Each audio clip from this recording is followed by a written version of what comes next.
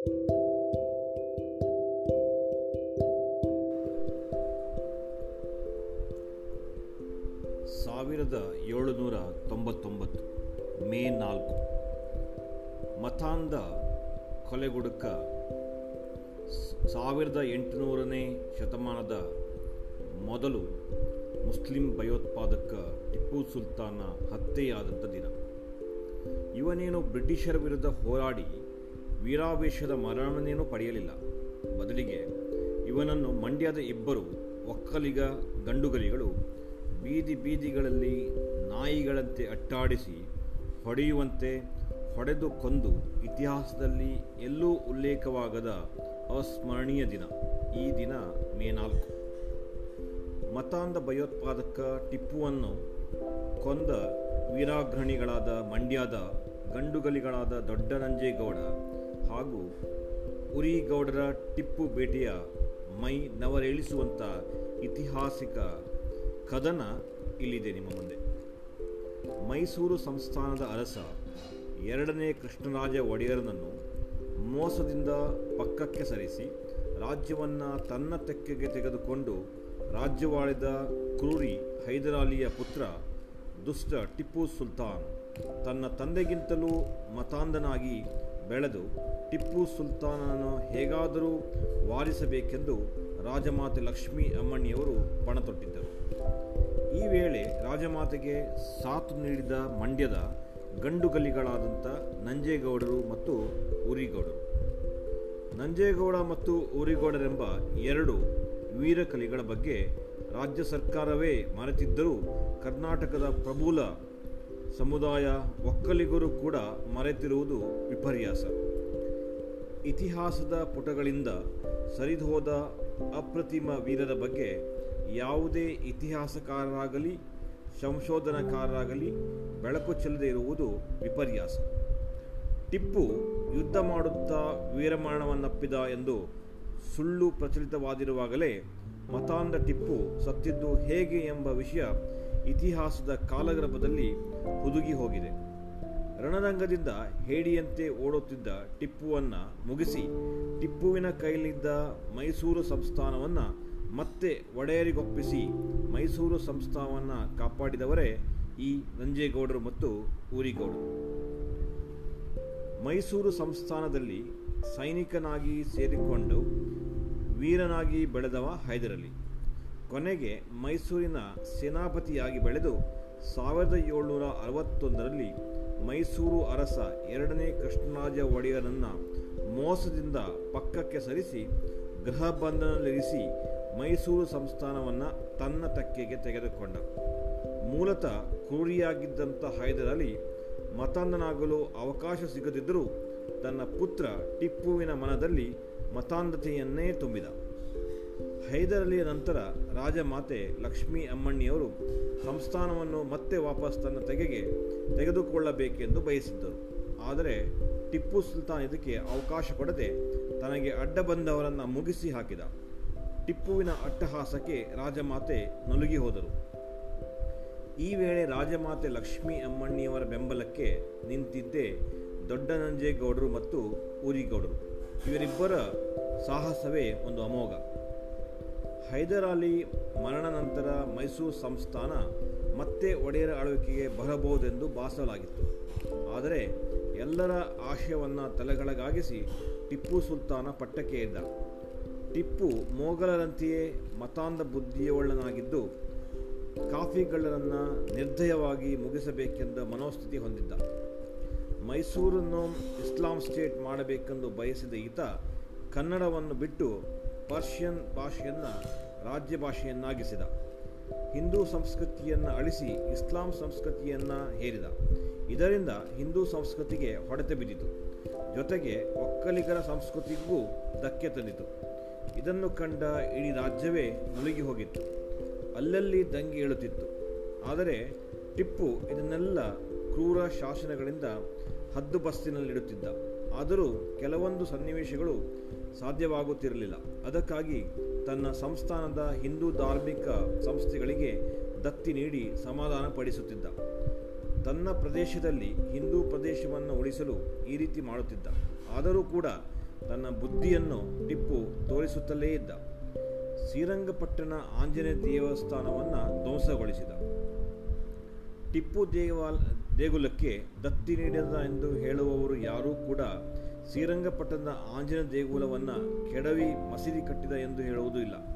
ಆದರೆ ಅಲ್ಲಿನ ಪ್ರಮುಖ ದೇವರು ರಂಗನಾಥ ಸ್ವಾಮಿ ದೇಗುಲದ ತಂಟೆಗೆ ಹೋಗಲಿಲ್ಲ. ಯಾಕೆಂದರೆ ಶ್ರೀರಂಗಪಟ್ಟಣದ ಜನರನ್ನು ಎದುರಿಸುವುದು ಹೇಗೆಂದು ಟಿಪ್ಪು ಹೆದರಿದ. ಈತ ಕೊಡಗು ಮಲಬಾರಿನಲ್ಲಿ ಮಾಡಿದಂಥ ಅನ್ಯಾಯ ಅಷ್ಟಿಷ್ಟಲ್ಲ. ಈತನ ಮತಾಂಧತೆಯನ್ನು ಕಂಡು ಮೈಸೂರು ಒಡೆಯರು ಎಷ್ಟು ಅಂತಕಪಟ್ಟಿರಬಹುದಂತ ಯೋಚಿಸಿ. ಮೈಸೂರು ಒಡೆಯರನನ್ನು ಪದಚ್ಯುತಗೊಳಿಸಿ ಟಿಪ್ಪುವನ್ನು ಸುಲ್ತಾನ ಎಂದು ಕರೆಯಬೇಕೆಂದಾಗ ರಾಜ್ಯದಲ್ಲಿ ಅರಬ್ಬಿ ಸಂಸ್ಕೃತಿಯನ್ನು ಹೇರಿದಾಗ ಮೈಸೂರಿನವರ ಸ್ವಾಭಿಮಾನವನ್ನು ಎಷ್ಟು ಕೆರಳಿಸಬಹುದಂತ ಯೋಚಿಸಿ. ಟಿಪ್ಪುವಿನ ವಿರುದ್ಧ ವೀರ ಒಕ್ಕಲಿಗರು ತಿರುಗಿಬಿದ್ದರು. ಶ್ರೀರಂಗಪಟ್ಟಣದ ಆಂಜನೇಯ ದೇಗುಲವನ್ನು ಧ್ವಂಸಗೊಳಿಸಿ ಅದನ್ನು ಮಸೀದಿಯನ್ನಾಗಿ ಪರಿವರ್ತಿಸಿದಾಗ ದಂಗೆ ಎದ್ದು ಒಕ್ಕಲಿಗರನ್ನು ನಿಯಂತ್ರಿಸುವುದೇ ಟಿಪ್ಪುವಿಗೆ ಒಂದು ಸವಾಲಾಗಿ ಕಾಣಿತು. ಒಂದರ್ಥದಲ್ಲಿ ಟಿಪ್ಪು ದಂಗೆಯನ್ನು ನಿಯಂತ್ರಿಸದಿದ್ದರೂ ಒಕ್ಕಲಿಗರೆಲ್ಲ ಗೆರಿಲ್ಲಾ ಮಾದರಿಯ ಯುದ್ಧದಿಂದ ಟಿಪ್ಪು ಅಕ್ಷರಶಃ ತತ್ತರಿಸಿ ಹೋದ. ಈ ವೇಳೆ ರಾಜಮಾತೆ ಅಮ್ಮಣ್ಣಿಯವರ ಸಲಹೆಯಂತೆ ದೊಡ್ಡರಂಜೇಗೌಡ ಮತ್ತು ಉರಿಗೌಡರು ಟಿಪ್ಪುವಿನ ವಿರುದ್ಧ ಹೋರಾಟ ನಡೆಸಲು ಒಕ್ಕಲಿಗರ ಸೈನ್ಯವೊಂದನ್ನು ಗುಪ್ತವಾಗಿ ನಿರ್ಮಿಸಿ ಸುಲ್ತಾನ್ನ ದರ್ಬಾರ ನಿಲ್ಲಿಸಲು ಪಣತಟ್ಟರು. ಒಕ್ಕಲಿಗರು ಕೆರಳಲು ಕಾರಣವೂ ಕೂಡ ಇದೆ. ಟಿಪ್ಪುವಿನ ಸುಲ್ತಾನಗಿರಿ ಒಕ್ಕಲಿಗರ ಸ್ವಾಭಿಮಾನವನ್ನು ಕೆರಳಿಸಿತು. ಅಪ್ಪಟ ಕನ್ನಡಿಗರಾಗಿರುವ ಒಕ್ಕಲಿಗರಿಗೆ ಟಿಪ್ಪುವಿನ ಪರ್ಷಿಯನ್ ಭಾಷೆ ಅರಗಿಸಲಾಗಲಿಲ್ಲ. ಜೊತೆಗೆ ಅವರ ಸಂಸ್ಕೃತಿಗೂ ಕೂಡ ಪೆಟ್ಟು ಬಿದ್ದಿತು. ಗ್ರಾಮೀಣ ಸೊಗಡು, ರೈತಾಪಿ ಜೀವನ ಶೈಲಿ, ಜನಪದ ಸಂಸ್ಕೃತಿ, ಗ್ರಾಮದೇವರು, ಕುಲದೇವರು, ದಾಸಯ್ಯ, ಜಾಗಟೆ, ಜೋಗಯ್ಯ ಇವೆಲ್ಲವನ್ನ ಸಂಸ್ಕೃತಿಗೆ ಪೆಟ್ಟು ಬೀಳುತ್ತಿರುವುದು ಸಹಿಸಲಾಗಲಿಲ್ಲ. ಇದು ಸಹಜವಾಗಿಯೇ ರಾಜ್ಯದಲ್ಲಿ ಆಡಳಿತ ವಿರೋಧಿ ಅಲೆಯು ಉಂಟಾಗಿತ್ತು. ಹೆಣ್ಣು ಬಾಕನಾಗಿದ್ದ ಟಿಪ್ಪುವಿನಿಂದ ಜನರು ರೋಸಿ ಹೋಗಿದ್ದರು. ಮೈಸೂರು ಒಡೆಯರ ಮನೆತನಕ್ಕೆ ಸೇರಿದ 3 ಹೆಣ್ಣು ಮಕ್ಕಳು ಟಿಪ್ಪುವಿನ ಅಂತಃಪುರಕ್ಕೆ ದೂಡಲ್ಪಟ್ಟಿದ್ದರು. ತಾನು ಗೆದ್ದು ಹಾಳು ಮಾಡಿದ ಅಥವಾ ತನ್ನ ಅಧೀನದಲ್ಲಿರುವ ಊರುಗಳ ಪಾಳೆಗಾರರು, ಮಾಂಡಲಿಕರು, ಸರದಾರರು ಹೆಣ್ಣುಮಕ್ಕಳು ಸಹ ಈತನ ಜವಾನದಲ್ಲಿದ್ದರು. ಭಾರತದ ಅರ್ಕಾಟ್, ತಂತ್ರಜ್ಞಾನ ಇಂತ್ಯಾದಿ ಪ್ರದೇಶಗಳ ಹೆಣ್ಣುಗಳ ಜೊತೆಗೆ ದೂರದ ಟರ್ಕಿ, ಪರ್ಷಿಯಾ, ಜಾರ್ಜಿಯಾದಂಥ ದೇಶಗಳಿಂದ ಹೊತ್ತು ತಂದ ಅಥವಾ ಕೊಂಡು ತಂದ ಹೆಂಗಸರು ಇದ್ದರು ಎಂದು ಇತಿಹಾಸದಲ್ಲಿ ಉಲ್ಲೇಖಗೊಂಡಿದೆ. ರಾಜ್ಯದಲ್ಲಿ ಮೈಸೂರು ಸಂಸ್ಥಾನವನ್ನು ಉಳಿಸಲು ಲಕ್ಷ್ಮಿ ಬ್ರಿಟಿಷರ ಸಹಾಯ ಕೋರುತ್ತಾರೆ. 1799ರಲ್ಲಿ ಫೆಬ್ರವರಿಯಲ್ಲಿ ಲಾರ್ಡ್ಸ್ ವೆಲ್ಲೆಸ್ಲಿಯ ಬ್ರಿಟಿಷ್ ಸೈನ್ಯವನ್ನು ಜನರಲ್ ಹ್ಯಾರಿಸ್ ನಾಯಕತ್ವದಲ್ಲಿ ಕಳುಹಿಸಲಾಗುತ್ತದೆ. ಇದರ ಜೊತೆಗೆ ಮಳವಳ್ಳಿಯಲ್ಲಿಯ ದೊಡ್ಡನಂಜೇಗೌಡ ಮತ್ತು ಉರಿಗೌಡ ನಾಯಕತ್ವದ ಒಕ್ಕಲಿಗ ಸೈನ್ಯವು ಬ್ರಿಟಿಷರ ಸೈನ್ಯದ ಜೊತೆಗೆ ಸೇರಿ ಟಿಪ್ಪುವಿನ ವಿರುದ್ಧ ಯುದ್ಧ ಸಾರುತ್ತದೆ. ಮಾರ್ಚ್ 27ರಂದು ದೊಡ್ಡನಂಜೇಗೌಡ ಮತ್ತು ಟಿಪ್ಪುವಿನ ನಡುವೆ ಮುಖಾಮುಖಿ ಯುದ್ಧ ನಡೆದು ದೊಡ್ಡನಂಜೇಗೌಡ ಪರಾಕ್ರಮವನ್ನು ಎದುರಿಸಲಾಗದೆ ಟಿಪ್ಪು ಸೋತು ಹೆದರಿ ಓಡಿ ಹೋಗುತ್ತಾನೆ. ಟಿಪ್ಪುವಿನ ಬೆನ್ನಟ್ಟಿ ಹೋದ ದೊಡ್ಡನಂಜೇಗೌಡ ಅಟ್ಟಾಡಿಸಿಕೊಂಡು ಹೋಗುತ್ತಾರೆ. ಟಿಪ್ಪು ಶ್ರೀರಂಗಪಟ್ಟಣದ ಕೋಟೆ ಸೇರಿಕೊಂಡು ಬಾಗಿಲ ಹಾಕಿಕೊಂಡು ಅವಿತುಕೊಳ್ಳುತ್ತಾನೆ.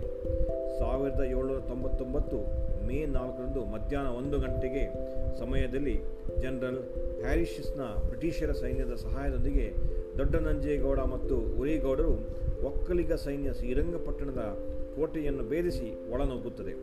ಆಗ ದೊಡ್ಡನಂಜೇಗೌಡ ಟಿಪ್ಪುವಿನ ಮೇಲೆ ಎರಗುತ್ತಾನೆ. ಟಿಪ್ಪು ಹೆದರಿ ಓಡಿ ಹೋಗುವ ಪ್ರಯತ್ನ ಮಾಡಿ ವಿಫಲನಾಗುತ್ತಾನೆ. ಕೊನೆಗೆ ಟಿಪ್ಪುವನ್ನು ಕೊಂದು ಹಾಕಲಾಗುತ್ತದೆ. ರಾಜ್ಯ ಮತ್ತು ಲಕ್ಷ್ಮಿಯವರ ಪಾಲಾಗಿ ಮತ್ತೆ ಒಡೆಯರು ಆಡಳಿತ ನಡೆಸುತ್ತಾರೆ. ಇದರೊಂದಿಗೆ ಈ ಭಯೋತ್ಪಾದಕ ಮುಸಲ್ಮಾನನ ಕ್ರೌರ್ಯದ ದುರ್ದಿನಗಳು ಮುಗಿಯುತ್ತದೆ. ಆದರೆ ಅವನು ಮಾಡಿದಂಥ ಹೀನ ಕ್ರೌರ್ಯವನ್ನು ಇತಿಹಾಸದಲ್ಲಿ ಮರೆಮಾಚಲಾಗಿದೆ. ಇಂದಿನ ಕೇರಳ ರಾಜ್ಯ ಈ ಮತಾಂಧ ಟಿಪ್ಪುವಿನ ಸಲುವಾಗಿಯೇ ಇಸ್ಲಾಮೀಕರಣಗೊಂಡು ಭಯೋತ್ಪಾದಕರನ್ನು ಕಪಿಗೋಷ್ಠಿಯಲ್ಲಿ ನರಳುತ್ತಿರುವುದು ವಿಪರ್ಯಾಸ. ಇವನು ನಡೆಸಿದಂಥ ಕ್ರೌರ್ಯದ ವಿವರ ಹೀಗಿದೆ.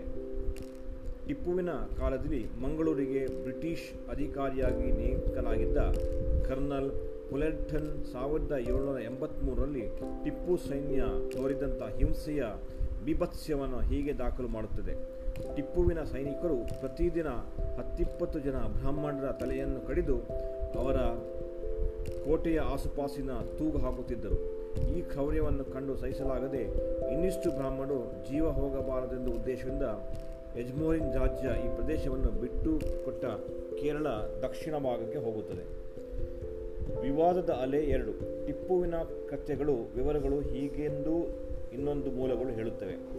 ಮಲ್ಬಾರ್ ಮ್ಯಾನ್ಯುಯಲ್ ಎಂಬ ಗ್ರಂಥ, ಇದನ್ನು ಬರೆದಂಥ ವಿಲಿಯಂ ಲೋಗನ್ ಬ್ರಿಟಿಷರು ಭಾರತದಲ್ಲಿ ಕಾರ್ಯನಿರ್ವಹಿಸುತ್ತಿದ್ದ ಒಬ್ಬ ಸ್ಕಾಟಿಷ್ ಅಧಿಕಾರಿ. ಈತ ಕೇರಳ ಮತ್ತು ತಮಿಳುನಾಡುಗಳಲ್ಲಿ ಸುಮಾರು 20 ವರ್ಷ ಮ್ಯಾಜಿಸ್ಟ್ರೇಟ್ ಮತ್ತು ನ್ಯಾಯಾಧೀಶನಾಗಿ ಕೆಲಸ ಮಾಡಿದ. ನಂತರ ಇವನನ್ನು ಮಲ್ಬಾರ್ ಪ್ರಾಂತ್ಯದ ಕಲೆಕ್ಟರ್ ಆಗಿ ನೇಮಿಸಿ ಕಳಿಸಲಾಯಿತು. ಭಾರತದಲ್ಲಿ ತನ್ನ ಬಹು ವರ್ಷಗಳನ್ನು ಕಳೆದುದರಿಂದ ಲೋಗನ್ ಮಲಯಾಳಂ, ತಮಿಳ್ ಮತ್ತು ತೆಲುಗು ಭಾಷೆಗಳಲ್ಲಿ ನಿರ್ಗಳವಾಗಿ ಮಾತನಾಡಬಲ್ಲನಾಗಿದ್ದ. ತನ್ನ ಪುಸ್ತಕದಲ್ಲಿ ಈತ ಟಿಪ್ಪು ಮಲಬಾರಿನಲ್ಲಿ ಮಾಡಿದಂಥ ಮತಾಂತರದ ಅತ್ಯಾಚಾರಗಳನ್ನು ತಣ್ಣಗಿನ ಭಾಷೆಯಲ್ಲಿ ನಿರ್ವಿಕಾರ ಸಂತನಂತೆ ಹೇಳುತ್ತಾ ಹೋಗುತ್ತಾನೆ. ಇವನು ಹೇಳಿದಂಥ ವರ್ಣನೆಗಳು ಕೇಳಿದರೆ ಹೊಟ್ಟೆಯಲ್ಲಿ ಚಳುಕು ಮೂಡುತ್ತದೆ. ಕಲ್ಲಿಕೋಟೆಯಿಂದ 20ನೇ ಪತ್ರ ಬಂತು. ಎಂದಿನಂತೆ ಇಷ್ಟಿಷ್ಟು ಜನ ಬ್ರಾಹ್ಮಣರನ್ನು ಹಿಡಿದು ಹಾಕಲಾಯಿತು. ಅವರನ್ನು ಬಲಾತ್ಕಾರವಾಗಿ ಮುಂಜಿ ಮಾಡಿಸಿ ದನದ ಮಾಂಸವನ್ನು ತಿನ್ನಿಸಿ ಮುಸಲ್ಮಾನರನ್ನಾಗಿ ಮಾಡಲಾಯಿತು ಎಂದು ಒಕ್ಕಣೆ ಇತ್ತು. ಇದರಲ್ಲಿ ಈ 20ನೇ ಪತ್ರದಲ್ಲಿ 200 ಮಂದಿ ಬ್ರಾಹ್ಮಣರನ್ನು ಹಿಡಿಯಲಾಯಿತು ಎಂದು ಮಾಹಿತಿ ಇತ್ತು. ಈ ಪತ್ರಗಳ ನಿರಂತರವಾಗಿ ಕೇರಳದ ಸೈನಿಕರಿಂದ ಟಿಪ್ಪುವಿಗೆ ರವಾನೆಯಾಗುತ್ತಿದ್ದವು. 100-200 ಜನರನ್ನು ಹಿಡಿಯುವುದು, ಅವರನ್ನು ಸಾಮೂಹಿಕವಾಗಿ ಮುಂಜಿ ಮಾಡಿಸಿ ಮಾಂಸ ತಿನ್ನುವುದು ಅಹೋಯತವಾಗಿ ನಡೆಯುತ್ತಿತ್ತು. ತಾವು ಎಷ್ಟೆಷ್ಟು ಜನರನ್ನು ಹೀಗೆ ಮುಸಲ್ಮಾನರಾಗಿ ಮಾಡಿದೆವು ಎನ್ನುವ ವಿವರಗಳು ಅವರು ಟಿಪ್ಪುಗೆ ತಲುಪಿಸಬೇಕಾಗಿತ್ತು. ಇದೇ ಪುಸ್ತಕದಲ್ಲಿ ಬರುವ ಇನ್ನೊಂದು ಭಾಗ ನೋಡಿ. ಕುಟ್ಟಿಪುರಂ ಎನ್ನುವುದು ಕಡತ್ತಾಡ್ ರಾಜವಂಶದ ರಾಜಧಾನಿ. ಅಲ್ಲಿ ಟಿಪ್ಪು ದಾಳಿ ಮಾಡುವ ಸೂಚನೆ ಸಿಕ್ಕಿತು. ಹಲವು ವರ್ಷಗಳಿಂದ ಆತ ಈ ಊರನ್ನು ವಶಪಡಿಸಿಕೊಳ್ಳಲು ಹಂಚು ಹಾಕುವುದನ್ನು ಅಲ್ಲಿಯ ಜನ ಪ್ರಬಲವಾಗಿ ವಿರೋಧ ಒಡ್ಡುವುದು ನಡೆದಿತ್ತು. ಆದರೆ ಟಿಪ್ಪು ಹಲವು ಆಕ್ರಮ ಮಾರ್ಗಗಳು ಬಳಸಿ ಅಲ್ಲಿಯ ಯೋಧರ ಸಂಖ್ಯೆಯನ್ನು ಕಡಿಮೆಯಾಗುವಂತೆ ನೋಡಿಕೊಂಡ. ಕೊನೆಗೆ ಅಲ್ಲಿ 2000 ನಾಯರ್ ಸೈನಿಕರು ಮಾತ್ರ ಉಳಿದುಕೊಂಡರು. ಆದರೂ ಅವರು ವೀರಾವೇಶದಿಂದ ಹೋರಾಡುತ್ತಿದ್ದರು. ಎಷ್ಟು ಧೈರ್ಯದಿಂದ ಕಾದಿದ್ದರೂ ಟಿಪ್ಪುವಿನ ಮಹಾ ಸೈನ್ಯದಿದ್ದರೂ ಈ 2000 ಮಂದಿ ಏನೂ ಮಾಡುವಂತಾಗಲಿಲ್ಲ. ಟಿಪ್ಪುವಿನ ಸೈನ್ಯ ಕೋಟೆಯನ್ನು ವಶಪಡಿಸಿಕೊಂಡೇ ಬಿಟ್ಟಿತು. ನಾಯರ್ಗಳು ಶರಣಾಗಬೇಕಾಯಿತು. ಯುದ್ಧದ ಮರುದಿನ ಟಿಪ್ಪುವಿನ ಸೇನೆಯು ವಿಜಯೋತ್ಸವವನ್ನು ನಡೆಯಿತು. ಎಲ್ಲ ನಾಯರ್ ಯುವಕರನ್ನು ನಿಲ್ಲಿಸಿ ಬಲವಂತವಾಗಿ ಮುಂಜಿ ಮಾಡಿಸಲಾಯಿತು. ಹೆಣ್ಣು ಗಂಡೆಂಬ ಭೇದವಿಲ್ಲದೆ ಎಲ್ಲರಿಗೂ ದನದ ಮಾಂಸವನ್ನು ತಿನ್ನಿಸಲಾಯಿತು. ತಮ್ಮ ಧರ್ಮಕ್ಕೆ ವಿರುದ್ಧವಾಗಿ ನಡೆಯುವುದು ಸಾವಿಗಿಂತ ದೊಡ್ಡ ದುರಂತ ಎಂದು ಭಾವಿಸಿದ ನಾಯರ್ಗಳಿಗೆ ಅಂದು ಅದು ಅವಮಾನ ಎಂದು ಮಾಯದ ಗಾಯದಂತೆ ಉಳಿದುಕೊಂಡಿತು. ಜನರನ್ನು ಮತಾಂತರ ಮಾಡಲು ಯಾವ ಮಾರ್ಗಗಳನ್ನೆಲ್ಲ ಬಳಸಿಕೊಳ್ಳಬಹುದೋ ಅವೆಲ್ಲ ಸಮರ್ಥವನ್ನು ದುಡಿಸಿಕೊಳ್ಳುತ್ತಿದ್ದ ಟಿಪ್ಪು. ಮೈಸೂರಿನಲ್ಲಿ ಟಿಪ್ಪುವಿನ ಮಕ್ಕಳು ಬರೆದಿಟ್ಟ ಪತ್ರ, ಕಾಗದ, ಡೈರಿಗಳು ಮುಂತಾದ ಲಿಖಿತ ದಾಖಲೆಗಳನ್ನು ಆಳವಾಗಿ ಅಭ್ಯಸಿಸಿ ಕಿರ್ಮಾನಿಯಂಥ ಟಿಪ್ಪು ಆಸ್ಥಾನ ಪಂಡಿತ ಮಾತುಗಳನ್ನು ಆಧರಿಸಿ ಎಂ.ಎ. ಗೋಪಾಲರಾವ್ ಎಂಬವರು ಟಿಪ್ಪುವಿನ ಚರಿತ್ರೆಯನ್ನು ಬರೆದಿದ್ದಾರೆ. ಅದರಲ್ಲಿ ಈ ಮುಂದಿನ ಮಾತುಗಳು ಅವನ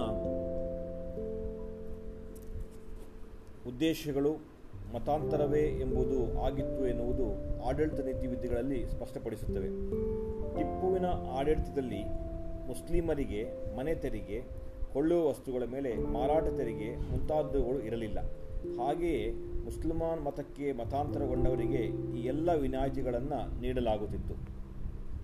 ಮತಾಂತರಗೊಂಡವರನ್ನು ಅವರ ಮಕ್ಕಳನ್ನು ಉಚಿತವಾಗಿ ಓದಿಸುವುದಕ್ಕಾಗಿ ಟಿಪ್ಪು ವ್ಯವಸ್ಥೆಯನ್ನು ಮಾಡಿದ್ದ. ಆದರೆ ಅವನ ರಾಜ್ಯದ ಹಿಂದೂಗಳು ಮಾತ್ರ 1-2 ಪಟ್ಟು ತೆರಿಗೆ ಕಟ್ಟುವ ಹೈರಾಣ್ಯರಾಗಿದ್ದರು. ಸರ್ಕಾರದ ಆಡಳಿತ ಮತ್ತು ಮಿಲಿಟರಿ ವ್ಯವಸ್ಥೆಯನ್ನು ವಿವಿಧ ಹುದ್ದೆಗಳಿಗೆ ಹಿಂದೂಗಳನ್ನು ಆರಿಸುವ ಪದ್ಧತಿ ಹೈದರಾಲಿಯ ಕಾಲದಲ್ಲಿತ್ತು. ಅದನ್ನು ಟಿಪ್ಪು ಸಂಪೂರ್ಣವಾಗಿ ನಿಲ್ಲಿಸಿದ್ದ. ಅವನ 16 ವರ್ಷಗಳ ಆಡಳಿತದಲ್ಲಿ ಸರ್ಕಾರದಲ್ಲಿ ಉನ್ನತ ಹುದ್ದೆಯಲ್ಲಿ ಕಾರ್ಯನಿರ್ವಹಿಸಿದ ಏಕೈಕ ಹಿಂದೂ ಎಂದರೆ ದಿವಾನ್ ಹುದ್ದೆಯಲ್ಲಿದ್ದ ಪೂರ್ಣಯ್ಯ ಮಾತ್ರ. 1797ರಲ್ಲಿ ಹೊತ್ತಿಗೆ ಸರ್ಕಾರದ ಒಟ್ಟು 65 ಉನ್ನತ ಹುದ್ದೆಗಳು ಒಂದೇ, ಅದರಲ್ಲಿ ಮುಸ್ಲಿಮರನ್ನು ಬಿಟ್ಟರೆ ಬೇರೆ ಜಾತಿ ಧರ್ಮ ಯಾವುದೂ ಜನರು ಅಲ್ಲಿರಲಿಲ್ಲ. 1797ರಲ್ಲಿ ಬ್ರಿಟಿಷರು ಹಿಡಿದು ಹಾಕಿದ ಒಟ್ಟು 26 ಅಧಿಕಾರಿಗಳಲ್ಲಿ ಕೇವಲ 6 ಜನ ಮಾತ್ರ ಬೇರೆ ಮತದವರಾಗಿದ್ದರು. 1790ರಲ್ಲಿ ಹೈದರಾಬಾದಿನ ನಿಜಾಮ ಸರ್ಕಾರದ ನೌಕರಶಾಹಿಯ ಮುಸ್ಲಿಮರನ್ನು ಬಿಟ್ಟರೆ ಬೇರೆ ಯಾವ ಮತಧರ್ಮಗಳವರು ಕೂಡ ಇರಬಾರದು ಎಂಬ ಕಾನೂನು ತಂದಿದ್ದ. ಅದನ್ನು ಕೆಲವು ವರ್ಷಗಳಲ್ಲಿ ಟಿಪ್ಪು ಅಳವಡಿಸಿಕೊಂಡಿದ್ದ. ನೌಕರಿ ಎಂಬುದು ಅರ್ಹತೆಗಿಂತ ಜಾತಿ ಆಧಾರಿತವಾದ ಮೇಲೆ ಅನಕ್ಷರಸ್ಥರು, ಅನಾನುಭವಿಗಳು, ಸರಿಯಾದ ಕೌಶಲ್ಯ ಇಲ್ಲದವರೆಲ್ಲ ವಿವಿಧ ಹುದ್ದೆಗಳಲ್ಲಿ ಅಲಂಕರಿಸತೊಡಗಿದರು. ಮೇಲಸ್ತರದಲ್ಲಿ ಕೆಲಸ ಮಾಡುವವರೆಲ್ಲ ಮುಸ್ಲಿಮರೇ ಆದ್ದರಿಂದ ಕನ್ನಡ ಮತ್ತು ಮರಾಠಿಯ ಬದಲು ಪರ್ಷಿಯನ್ ಭಾಷೆಯನ್ನು ಬರಹದಲ್ಲಿ ಉಪಯೋಗಿಸತೊಡಗಿದರು. ಬರುತ್ತಾ ಆಡಳಿತವೆನ್ನುವುದು ಭ್ರಷ್ಟಾಚಾರದ ರೂಪವಾಗಿ ಪತಿವ್ರತೆಯಾಯಿತು. ಆಲಸಿಗಳು ಅಧ್ಯಕ್ಷರು ಎಲ್ಲೆಲ್ಲೋ ತುಂಬಿಕೊಂಡರು. ಇಂಥವರ ಬಗ್ಗೆ ಸಾರ್ವಜನಿಕರು ಎಷ್ಟೇ ದೂರು ಒಯ್ದರೂ ಟಿಪ್ಪು ಅವುಗಳ ಮೇಲೆ ವಿಚಾರಣೆ ಕರೆಯಲಿಕ್ಕೆ ಮನಸ್ಸೇ ಮಾಡಲಿಲ್ಲ. ಅಲ್ಲಿ ಮುಖ್ಯವಾಗಿ ಟಿಪ್ಪುವಿನ ಮತಾಂಧತೆ ಹೇಗೆ ಕೊನೆಗೆ ಇಡೀ ರಾಜ್ಯವನ್ನಾಡಳಿತು ಹಳ್ಳ ಹಿಡಿಯಿತು ಎನ್ನುವುದು ಗೋಪಾಲಯ್ಯರಾಯರು ವಿವರಿಸಿದ್ದಾರೆ. ಅಲ್ಲದೆ ಅದರಿಂದ ಕನ್ನಡ ಭಾಷೆಯು ಬಹುದೊಡ್ಡ ಹೊಡೆತಕ್ಕೆ ತಿನ್ನಬೇಕಾಯಿತು. ಟಿಪ್ಪು ತನ್ನ ಮತದ ಬಗ್ಗೆ ಅದೆಷ್ಟು ಅಂದಾಭಿಮಾನ ಇಟ್ಟುಕೊಂಡಿದ್ದನೆಂದರೆ ಪರ್ಷಿಯನ್ನರನ್ನು ರಾಜ್ಯಭಾಷೆಯನ್ನಾಗಿ ತರುವ ಬಗ್ಗೆಯೂ ಯೋಚನೆ ಮಾಡಿದ್ದ. ಕೊನೆಗೆ ತನ್ನ ಭಾಷೆಯನ್ನು ಇಡೀ ರಾಜ್ಯದ ಜನತೆಯ ಮೇಲೆ ಹೇರಿದರೆ ದೊಡ್ಡ ಮಟ್ಟದ ವಿರೋಧ ಎದುರಿಸಬೇಕಾದಿತ್ತು ಎಂಬ ಭಯದಿಂದ ಆ ಕೆಲಸಕ್ಕೆ ಕೈ ಹಾಕಲಿಲ್ಲಷ್ಟೇ. ಆಡಳಿತದಲ್ಲಿ ಮಾತ್ರ ಬಹುತೇಕ ಎಲ್ಲ ವಿಭಾಗಗಳಲ್ಲೂ ಪರ್ಷಿಯನ್ ಪದಗಳು ನಿಂತು ಹೋಗಿವೆ. ಜಿಹಾದ್ ಉಗ್ರ ಟಿಪ್ಪು ಮೂಲತಃ ಒಬ್ಬ ಮತಾಂಧ ಅರಸನಾಗಿದ್ದ ಎನ್ನುವುದಕ್ಕೆ ಅವನೇ ಬರೆದಂಥ ಹಲವು ಪತ್ರಗಳು ಸಾಕ್ಷಿ ಹೇಳುತ್ತವೆ. ಅಬ್ದುಲ್ ಖಾದರ್ಗೆ 1788ರಲ್ಲಿ ಮಾರ್ಚ್ 22 ಬರೆಯುವ ಪತ್ರದಲ್ಲಿ ಒಟ್ಟು 12,000 ಹಿಂದೂಗಳನ್ನು ಇಸ್ಲಾಂ ಧರ್ಮಕ್ಕೆ ಮತಾಂತರವಾಗಿಸಲಾಯಿತು. ಅವರಲ್ಲಿ ಹೆಚ್ಚಿನವರು ನಂಬೂದರಿ ಬ್ರಾಹ್ಮಣರು. ಈ ಮತಾಂಧ ಕಾರ್ಯವನ್ನು ದೊಡ್ಡ ಮಟ್ಟದಲ್ಲಿ ಪ್ರಚಾರಗೊಳಿಸಬೇಕು ಎಂದು ಬರೆದಿದ್ದ. ಸ್ಥಳೀಯ ಊರುಗಳ ಎಲ್ಲ ಹಿಂದೂ ಧರ್ಮೀಯರನ್ನು ನೆನೆದರು ನಿಲ್ಲಿಸಿ ಇಸ್ಲಾಂಗೆ ಮತಾಂತರವಹಿಸುವ ಕೆಲಸ ನಡೆಯಲಿ. ಒಬ್ಬನೇ ಒಬ್ಬ ಬ್ರಾಹ್ಮಣನು ತಪ್ಪಿಸಿಕೊಳ್ಳಬಾರದು ಎಂದು ಬರೆಯುತ್ತಾನೆ ಟಿಪ್ಪು.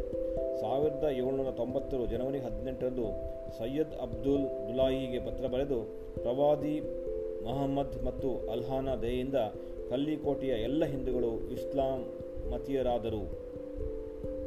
ಕೊಚ್ಚಿ ರಾಜ್ಯದ ಗಡಿಭಾಗದಲ್ಲಿರುವಂಥ ಕೆಲವರು ಮಾತ್ರ ಇನ್ನೂ ಮತ ಬದಲಾಯಿಸದೆ ಉಳಿದುಕೊಂಡಿದ್ದಾರೆ.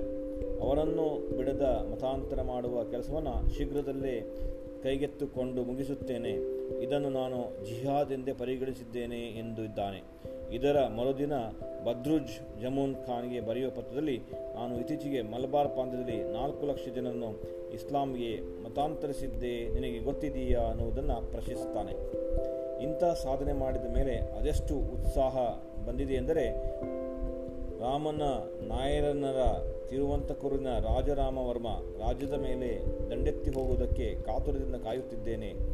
ಆತನ ಜನರನ್ನು ಇಸ್ಲಾಂಗೆ ಮತಾಂತರಿಸುವ ಯೋಚನೆ ಚೇತೋಹರಿಗೆ ಶ್ರೀರಂಗಪಟ್ಟಣಕ್ಕೆ ವಾಪಸ್ ಹೋಗುವುದು ಕೂಡ ನಾನು ಮರೆತಂತಿದೆ ಎಂದು ಬರೆಯುತ್ತಾನೆ.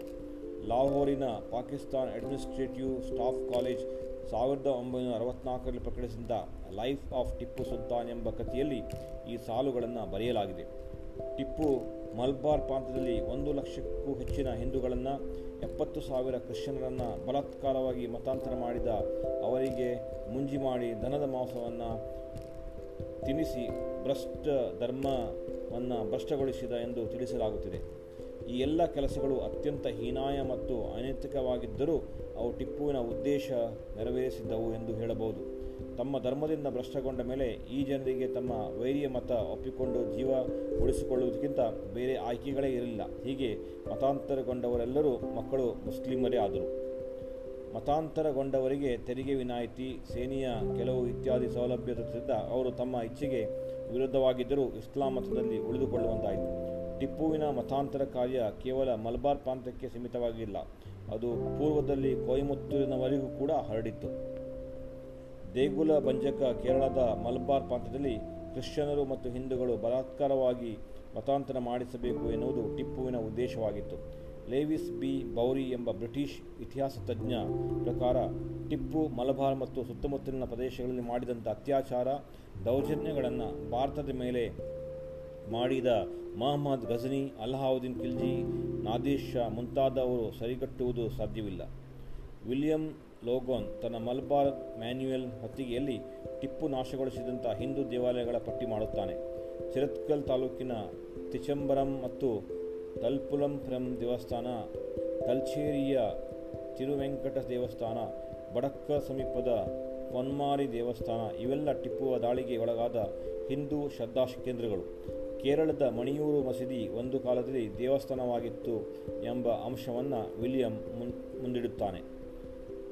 ಟಿಪ್ಪು ಮೈಸೂರು, ಕೊಡಗು, ಮಂಗಳೂರು ಮತ್ತು ಕೇರಳಗಳಲ್ಲಿ ಹಿಂದೂ ದೇವಾಲಯಗಳಲ್ಲಿ ತೋರಿಸಿದಂಥ ಕ್ರೌರ್ಯಕ್ಕೆ ಸಮಾನವಾದಂಥ ಬೇರೆ ಯಾವ ಉದಾಹರಣೆ ನಮಗೆ ಸಿಗುವುದಿಲ್ಲ. ಬೆಂಕಿ ಹಚ್ಚಿ ನೂರಾರು ದೇವಾಲಯಗಳನ್ನು ಬೂದಿ ಮಾಡಲಾಯಿತು.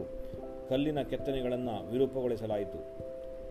ತಾಳಿಪರಪುರಂ, ತಿಶಂಬರಂ ಮುಂತಾದ ಅತಿ ಪ್ರಮುಖ ದೇವಸ್ಥಾನಗಳಲ್ಲಿ ಟಿಪ್ಪು ಮತ್ತವನ ಸೈನಿಕರು ಮಾಡಿದಂಥ ಅನಾಚಾರಗಳನ್ನು ಎಂದಿಗೂ ಕೂಡ ಕ್ಷಮಿಸಲು ಸಾಧ್ಯವಿಲ್ಲ ಎಂದು ವಂಟಕುರಂ ರಾಜವರ್ಮ ತನ್ನ ಕೇರಳದ ಸಂಸ್ಕೃತಂ ಸಾಹಿತ್ಯದ ಚರಿತ್ರೆ ಎಂಬ ಪ್ರಸಿದ್ಧ ಕೃತಿಯಲ್ಲಿ ದಾಖಲಿಸಿದ್ದಾರೆ.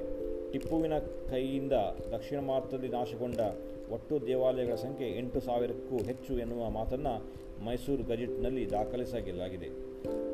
ತಳ್ಳಿ, ತಿರುವಣ್ಣಂ, ವರಂಕುಲಂ, ಪುತ್ತೂರು, ಗೋವಿಂದಪುರ ಮುಂತಾದ ಸ್ಥಳಗಳಲ್ಲಿ ನೂರಾರು ದೇವಸ್ಥಾನಗಳು ಟಿಪ್ಪು ದಾಳಿಗೊಳಗಾದವು ಎನ್ನುವುದು ಮಲಬಾರ್ ಗೆಜೆಟ್ನಲ್ಲಿ ಹೇಳುತ್ತದೆ. ಮದ್ದೂರಿನ ಖ್ಯಾತಿ ಅನಂತೇಶ್ವರ ಸಿದ್ಧಿವಿನಾಯಕ ದೇವಸ್ಥಾನದಲ್ಲಿ ಟಿಪ್ಪು ಮಾಡಿದಂಥ ಕತ್ತಿಯ ಗುರುತು ಇಂದಿಗೂ ಕೂಡ ಉಳಿದುಕೊಂಡಿದೆ. ಬ್ರಿಟಿಷ್ ಇತಿಹಾಸದ ಲೇವಿಸ್ ರೈಸ್ ತನ್ನ history of Mysore and Coorg ಕೃತಿಯಲ್ಲಿ ಟಿಪ್ಪು ಸುಲ್ತಾನ್ ಸಾಯುವ ಕಾಲಕ್ಕೆ ಆತನ ಸಾಮ್ರಾಜ್ಯ ರಾಜಧಾನಿಯಾಗಿದ್ದ ಶ್ರೀರಂಗಪಟ್ಟಣದಲ್ಲಿ ದಿನವೂ ಪೂಜೆ ನಡೆಯುತ್ತಿದ್ದ ದೇಗುಲಗಳೇ 2. ಜಾತಕ, ಜ್ಯೋತಿಷ್ಯ ಮುಂತಾದವುಗಳಲ್ಲಿ ನಂಬಿಕೆ ಇಟ್ಟಿದ್ದ ಟಿಪ್ಪು ಶ್ರೀರಂಗಪಟ್ಟಣದ ಹಲವು ಬ್ರಾಹ್ಮಣರು ತನ್ನ ಭವಿಷ್ಯ ಕೇಳಲು ಹೋಗುತ್ತಿದ್ದ. ಕೆಲವೊಂದು ದೇವಸ್ಥಾನಗಳಲ್ಲಿ ಶಾಂತಿ ಹೋಮಗಳನ್ನು ನಡೆಸಿದರೆ ಎಲ್ಲ ವಿಘ್ನಗಳು ನಿವಾರಣೆಯಾಗುತ್ತವೆ ಎಂದು ಬ್ರಾಹ್ಮಣರು ಹೇಳಿದ್ದರಿಂದ ಚಕ್ರವರ್ತಿಯಾಗುವ ಕನಸು ಕಾಣುತ್ತಿದ್ದ. ಟಿಪ್ಪು ಒಂದೆರಡು ದೇವಸ್ಥಾನಗಳಲ್ಲಿ ಪೂಜೆ ನಡೆಸುವುದಕ್ಕೆ ಏರ್ಪಾಡು ಮಾಡಿದ. ಉಳಿದೆಲ್ಲ ದೇವಾಲಯಗಳ ಸಂಪತ್ತನ್ನು 1990ಕ್ಕಿಂತ ಮೊದಲೇ ತನ್ನ ಮುಟ್ಟುಗೋಲು ಹಾಕಿಕೊಂಡಾಗಿತ್ತು. ತನ್ನ ರಾಜ್ಯದ ಆರ್ಥಿಕ ನಷ್ಟವನ್ನು ಸರಿದೂಗಿಸಲು ಟಿಪ್ಪು ಮುಖ್ಯವಾಗಿ ದೇವಸ್ಥಾನಗಳ ಸಂಪನ್ನು ಅವಲಂಬಿಸಿದ್ದ ಎಂದು ದಾಖಲಿಸಲಾಗಿದೆ.